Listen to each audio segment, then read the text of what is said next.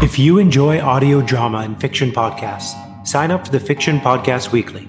It's an email newsletter with the latest news, events, creative opportunities, job listings, behind-the-scenes production resources, podcast milestones, debuts, and finales.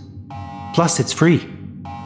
Sign up now at thepodcasthost.com/Fiction Podcast Weekly.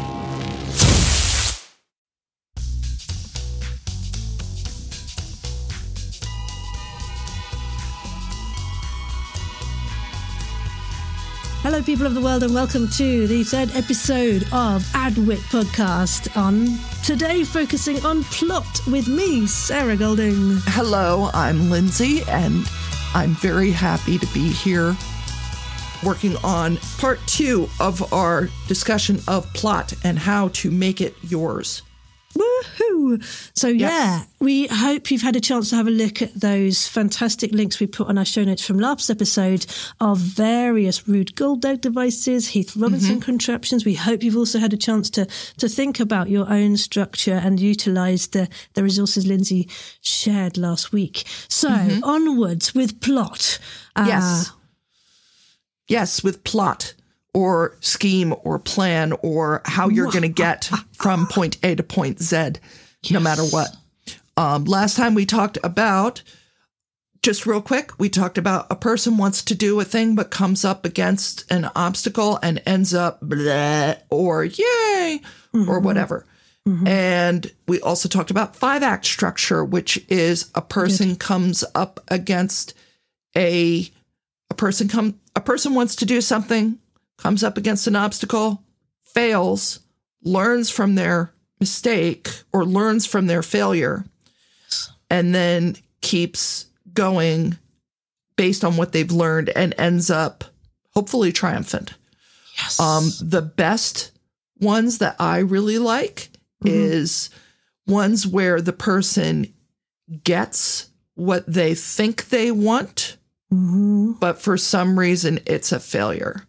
And they learn something and they end up changing in that last act. They're a new person and they move forward into this new world and they're changed and they end up succeeding even better than they would have.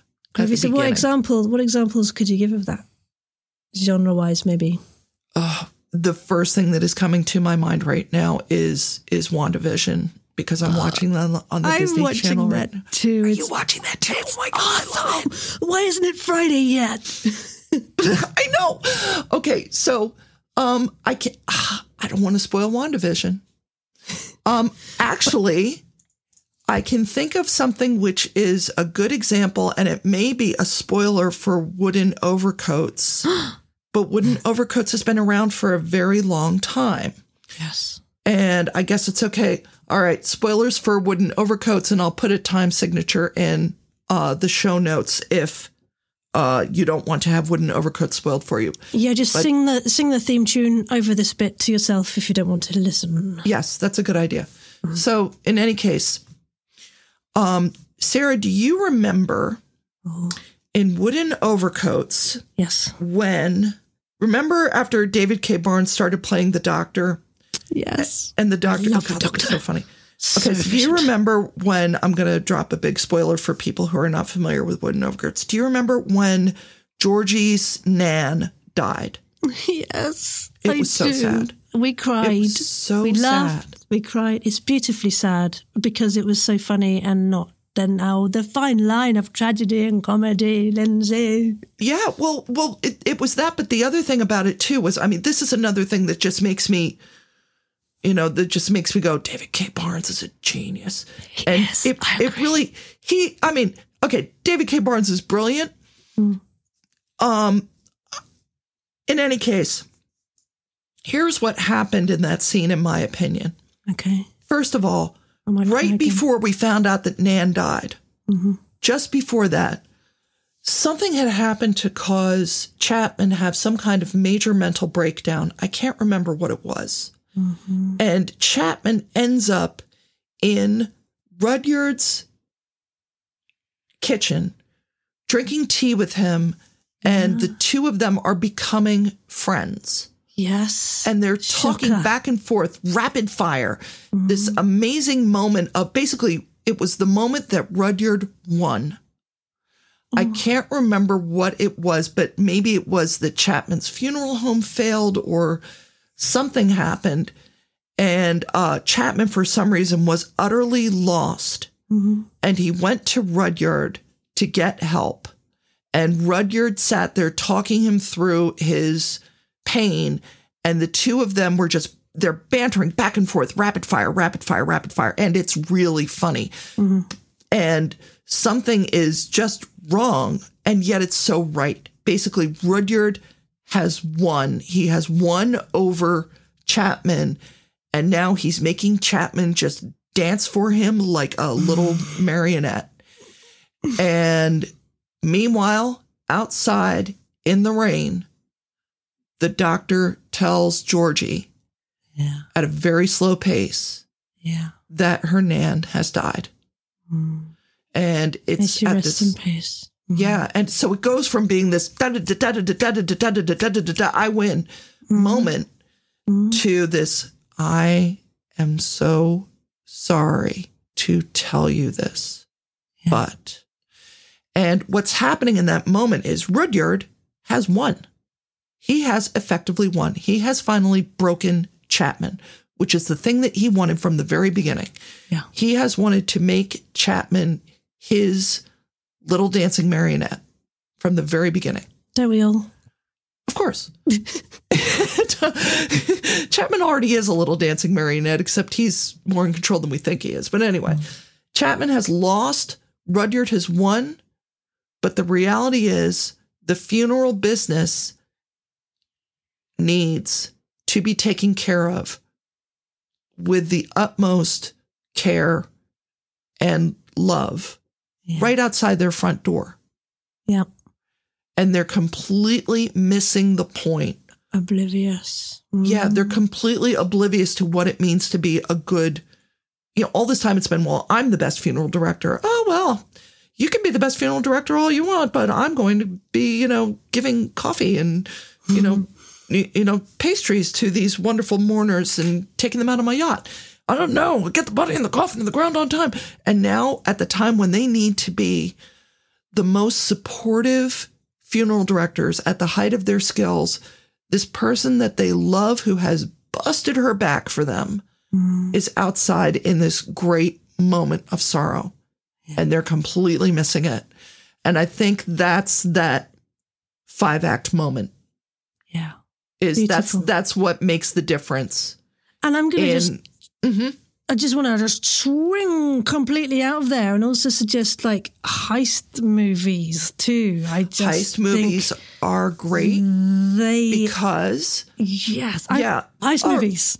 Okay, heist movies. Yes, this is why we like heist movies, because heist movies start out, here's what we're going to do. Yeah. Here's what we need to do it. Yeah. Here are the obstacles. Yes. Here's how we're going to get around them.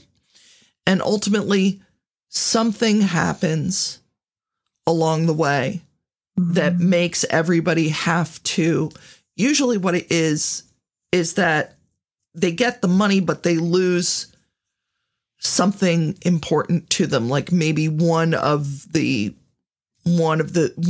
burglars gets shot or something.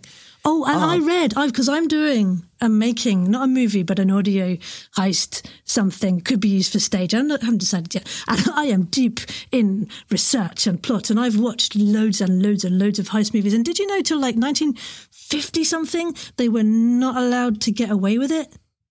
Did you know that was a stipulation because of life and generally they weren't allowed to have the culprits get away with whatever thing they were. I found that fascinating.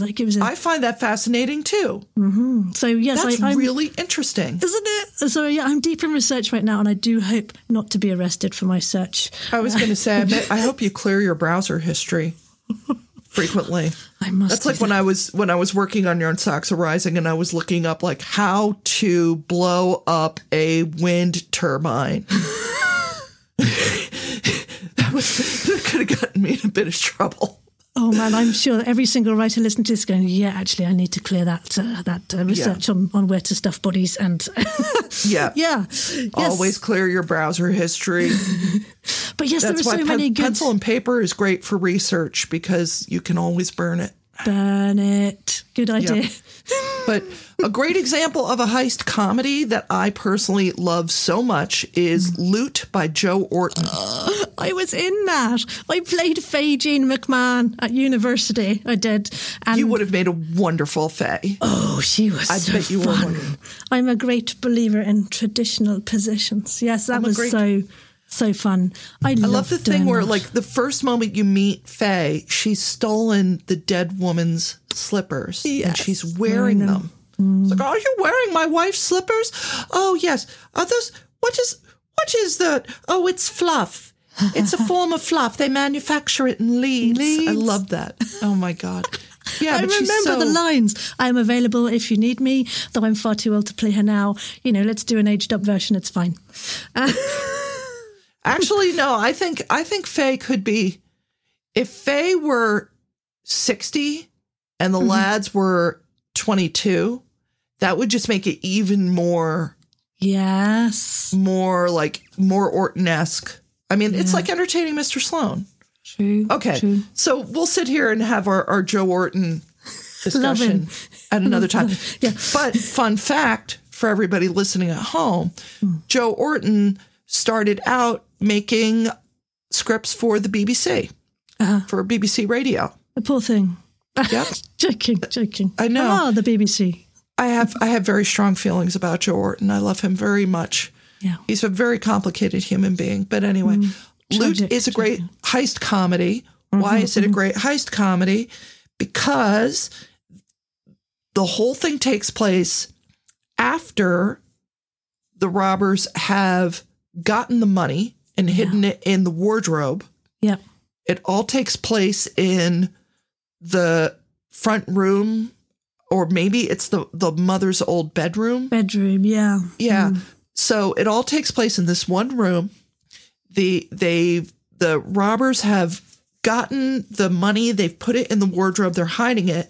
But unfortunately, the mother of one of the robbers has just died. And the other one, fortunately, works for the local funeral parlor. Yep. And what they're doing is they're basically trying to get the money out of the house while not arousing suspicion. The money in the coffin to get the coffin out of the house on time, right? Exactly. They've got to get the money in the mummy, and the mummy, and they've got to get the mummy in the wardrobe, the money in the coffin, and all of it's got to be in the ground on time. But the thing is that Loot is much more a story about the two guys are in a relationship with each other. Yep. And have been all their lives. Yeah. One of them is in a relationship with the mother's nurse, Faye Jean McMahon. Yeah. The other one, there's sort of a will they or won't they simmering under the surface between the two of them. So they're sort of having this weird three-way relationship. And what it's all really about is, can we all get away to Spain? Yes. Or should we all just stay here and set up house? It's and also dealing with the police. There's a lot of stuff about the fun of police brutality and how much fun that is. Oh, the comments. Yes. Yes. It does happen in Britain too, folks. Has, maybe it does. Oh gosh, we're getting in trouble now.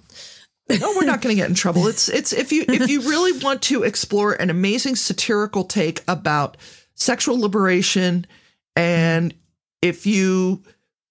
and a need for police reform, read Loot by Joe Orton. Oh yeah. But anyway, okay. So Loot by Joe Orton is a great play, and it's a great example of how to plot. We're going to talk about Harmon embryos or Harmon circles. What is a Harmon embryo or a Harmon circle? So if you are familiar with the TV show Community, or you're familiar, Cool.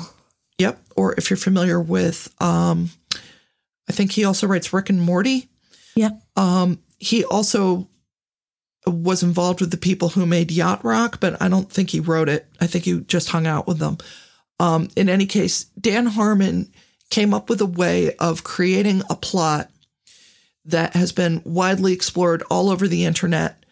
And it's very interesting. Basically, what it is here's what you're going to do. If you are sitting around listening to this at home and you're not driving or operating heavy machinery, grab a pen, grab a pencil, whatever makes you happy, and a piece of paper. And here's what you're going to do. And if you are operating heavy machinery or driving or something like that, just listen and you can do this later. What you're going to do to make a Harmon embryo or a Harmon circle or whatever, you're going to draw a circle. You're going to draw a line straight down through the middle of that circle. And you're going to draw a line straight across through the center of that circle. Then you're going to draw another line. You're gonna bisect the quarters. So you're going to draw lines across it. And I'll put eight pizza slices, essentially. Yes, 8 pizza slices. So at the very top, you're at the top pole of your circle there, you've got a 1. And then going clockwise, each of these lines, you're going to number them 1, 2, 3, 4, 5, 6, 7, 8. Maybe when I dance. Da, da, da, da, da, da. Da, da, da, da, da, da, da. So anyway, then what you're going to do is we're going to think about, here's what it all means, what these numbers mean. You're kind of thinking, why did she make me do this? So point 1 is where a character is in a zone of comfort. Number 2, they want something. Number 3, they enter an unfamiliar situation. Number 4, they adapt to it. Number 5, they get what they wanted. Number 6, they pay a heavy price for it. Number 7, they return to the familiar situation. Number 8, having changed. So, last week we talked about, can you help me find my mom? Mm-hmm. How would this apply here? One of the other ways to look at this is that the whole bottom half of your circle between 3 and 7, yep, you could basically take like a highlighter pen or a magic marker or your pencil or whatever and shade out that bottom half. Uh-huh. This is the part where the main character is dealing with what is most unfamiliar to them. It's sort of like the journey between the normal world and the not normal world. Yeah. So what we're looking at, let's apply actually, can you help me find my mother? Okay. To this. Here's how I would apply it.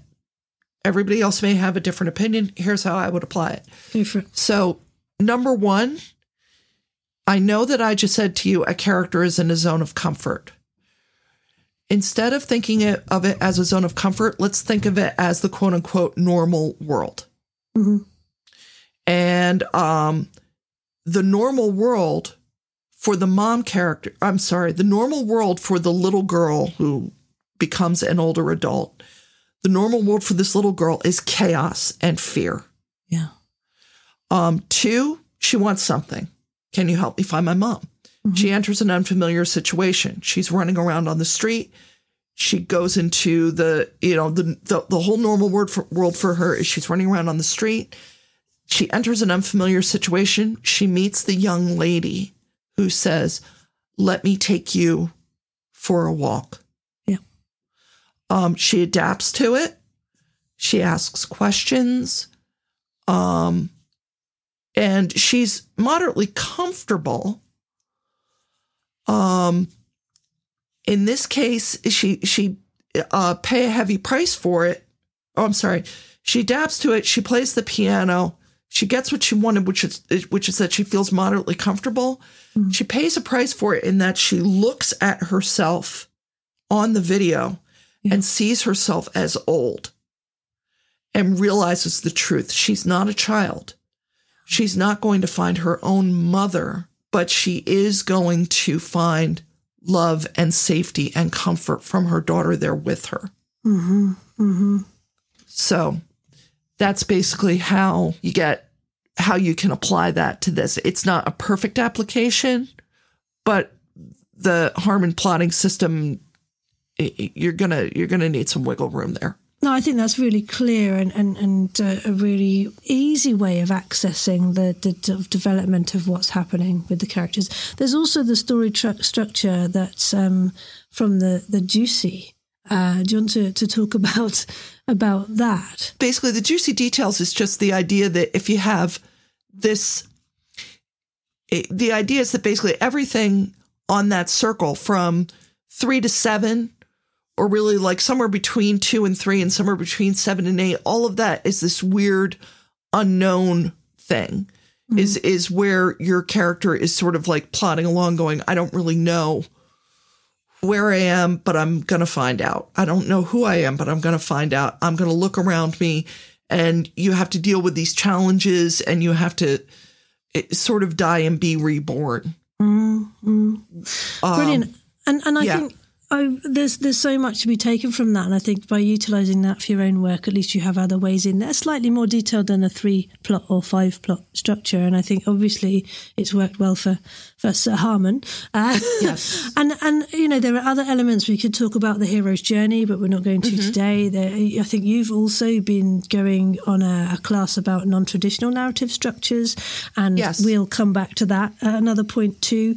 I think let's end the session today with just giving some groovy exercises for the folks to try out, shall we? So could you want to start off with some plot statements, Lindsay? Sure. If you just write out some plot statements, keep them really as simple as possible. Like, Ted wants to fill the bird feeder so he can lie on the couch and relax and watch birds all day, but it's freezing cold outside and the metal tin containing the bird seed is frozen shut. So he does what and ends up what? You keep them as simple as possible. You're building a muscle here. It's just like hitting tennis balls. I love hitting tennis balls. You know, I'm a champion of ladies singles tennis here in my local village. But that aside, so maybe do 10 of those, and then perhaps sketch some fill in the blanks with stories that you know. Yeah, I guarantee you, if you do 10 of them, you'll probably have 3 absolute clunkers, and 1 will be great.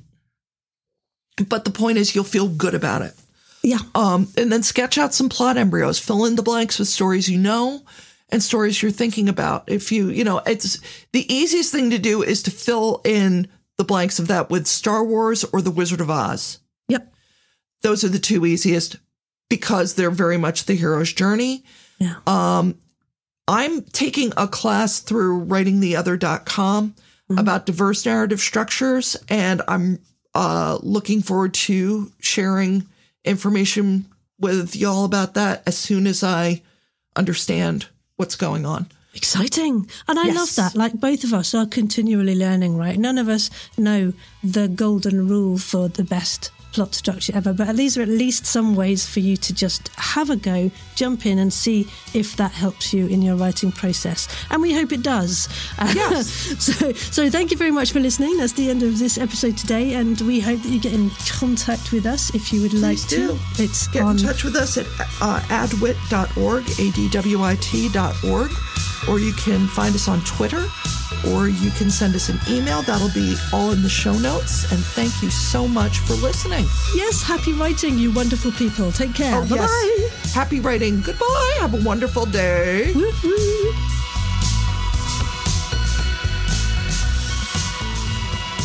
You have been listening to the Audio Drama Writers Independent Toolkit, hosted by Sarah Golding and Lindsay Harris Friel. Audio engineering, sound design, and music by Vincent Friel. If you enjoyed what you heard, please write a review on Podchaser or on Apple Podcasts. Or you can tweet about us. Our Twitter handle is @AdwitPodcast. Please keep in touch. You can write to us at writersadwit@gmail.com. For more information, visit our website at adwit.org. Thank you for listening.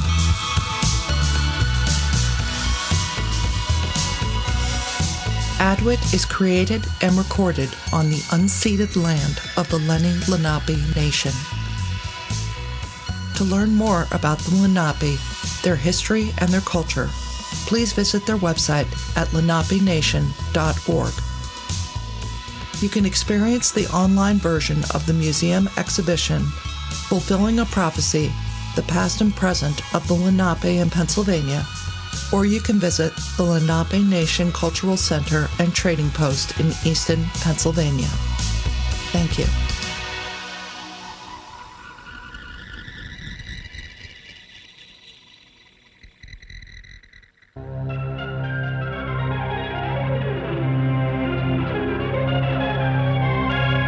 .6630 Productions. Mm-hmm.